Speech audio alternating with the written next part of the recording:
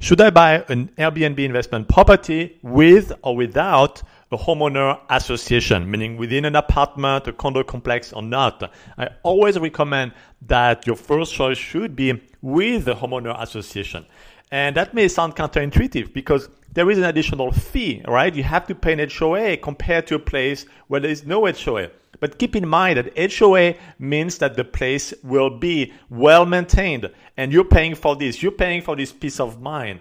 And a property that does not have an HOA needs maintenance, such as the yard, such as the environment where the property is located. You're going to have to pay for this.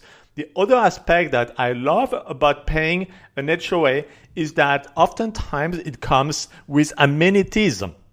And an Airbnb investment property need amenities. The guests, the people that are going to rent it are going to shop around on Airbnb and they want properties that have, for example, a swimming pool, they have a grill and so on. And you can use those amenities in your listings. And at times you can actually use this HOA name for your own marketing purpose. And that is a great asset for you to really have your Airbnb listing that shines. So HOA are not necessarily bad. In fact, paying an HOA, if it comes with the right amenities, and of course the property is in the right location, is a great thing and can give you also peace of mind because you get maintenance of the property. And that's particularly valuable when you have properties that are remote where you don't live in that particular city.